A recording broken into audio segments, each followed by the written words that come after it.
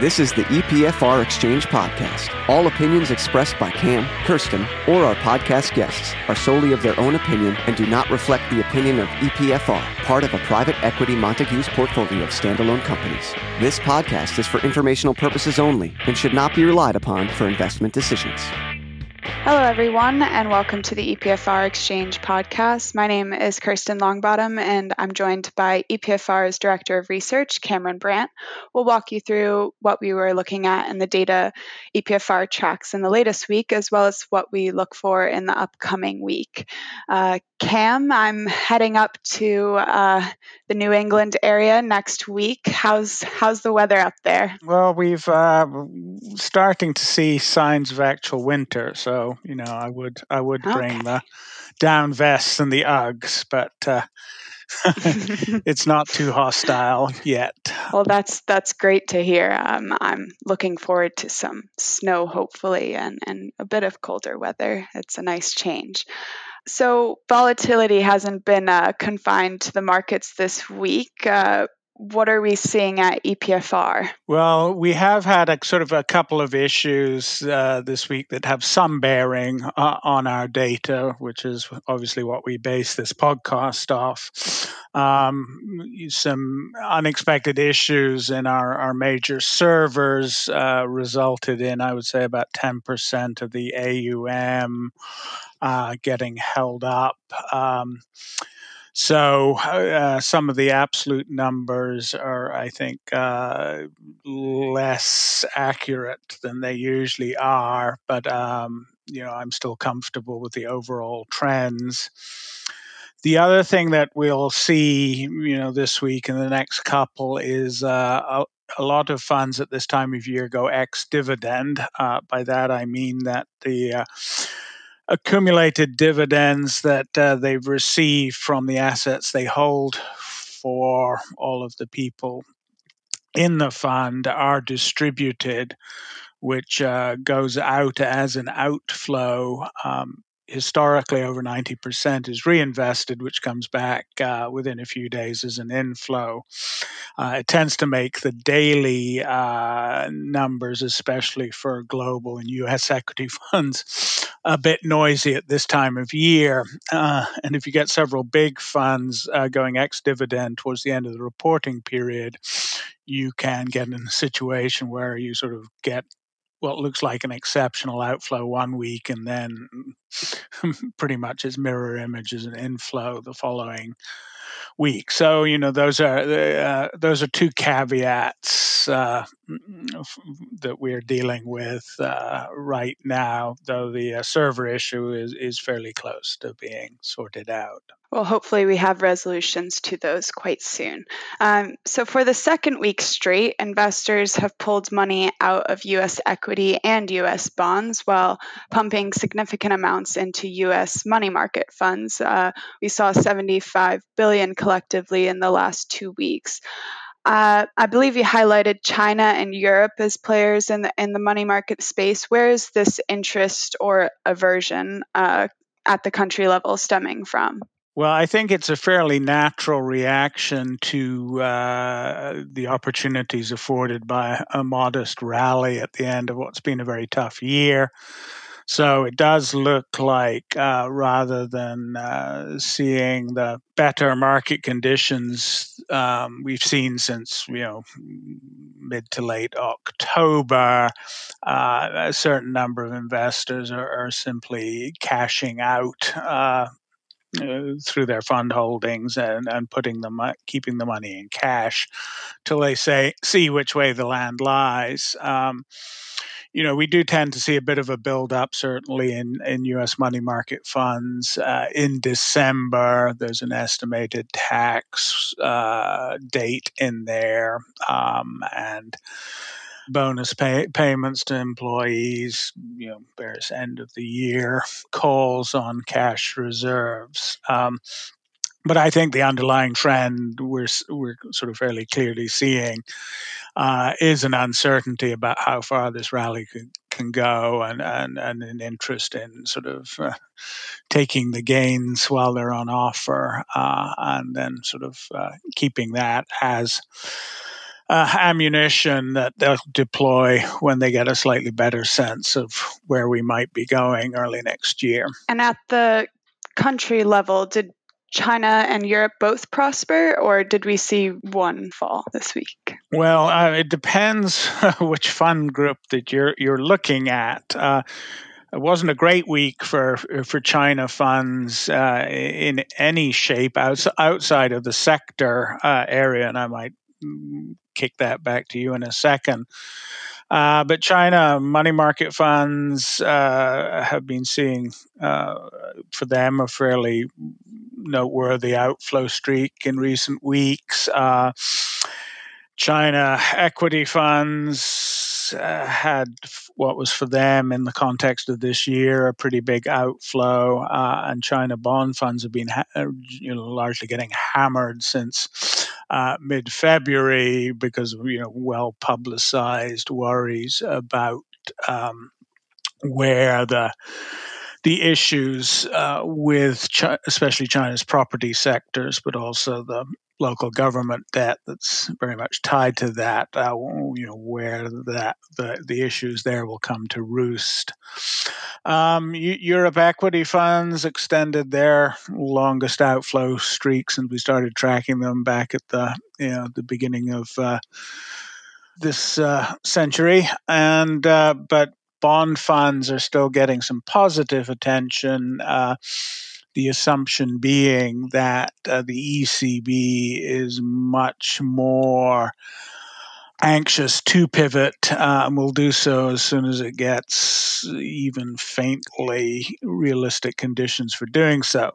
That said, it looks like the inflation reading, certainly in the Eurozone for November is 10%, which is an improvement, but it's not the kind of improvement that anyone's going to be uncorking champagne bottles over. So while I think investors are correct that, for the European Central Bank, the imperative is not to do something that will blow up the currency union, that the conditions for it to start pulling back probably aren't here just yet. Interesting. So maybe just to go back quickly, in terms of sector funds for China, we did see China healthcare sector funds rise to a 5-week high inflow. Dedicated technology sector funds also took in their 18th straight inflow and 45th of the 49 weeks year to date. We did see financial sector funds on that side see an outflow, but they do remain as the top country fund group receiving inflows year to date. So it's an interesting story there as well. So moving on, I guess continuing with the theme of developed markets, but shifting to the bond market, you kind of mentioned already, but the US bond fund market's outflow was overshadowed by Canada bond funds attracting record-setting inflows and Europe bond inflows, their 6th inflow in the last 7 weeks. At the single country and asset class fund levels, we saw high yields bond funds, notably a volatile and more riskier investment, take in fresh money, especially for emerging markets and Europe. Do you think flows in bond funds suggest anything about the current market? I mean, obviously, right? I think they accurately reflect how balanced the consensus is at the moment, but between those who think that we're underestimating how far the Fed will need to go to get on top of U.S. inflation, and those that think that inflation is already waning faster than the statistics are really picking up. I think in this past week, the scales tipped slightly towards the optimists in that investors continue to unload their exposure to inflation-protected bond funds, especially ones with U.S. mandates, and showed continuing interest in high-yield debt.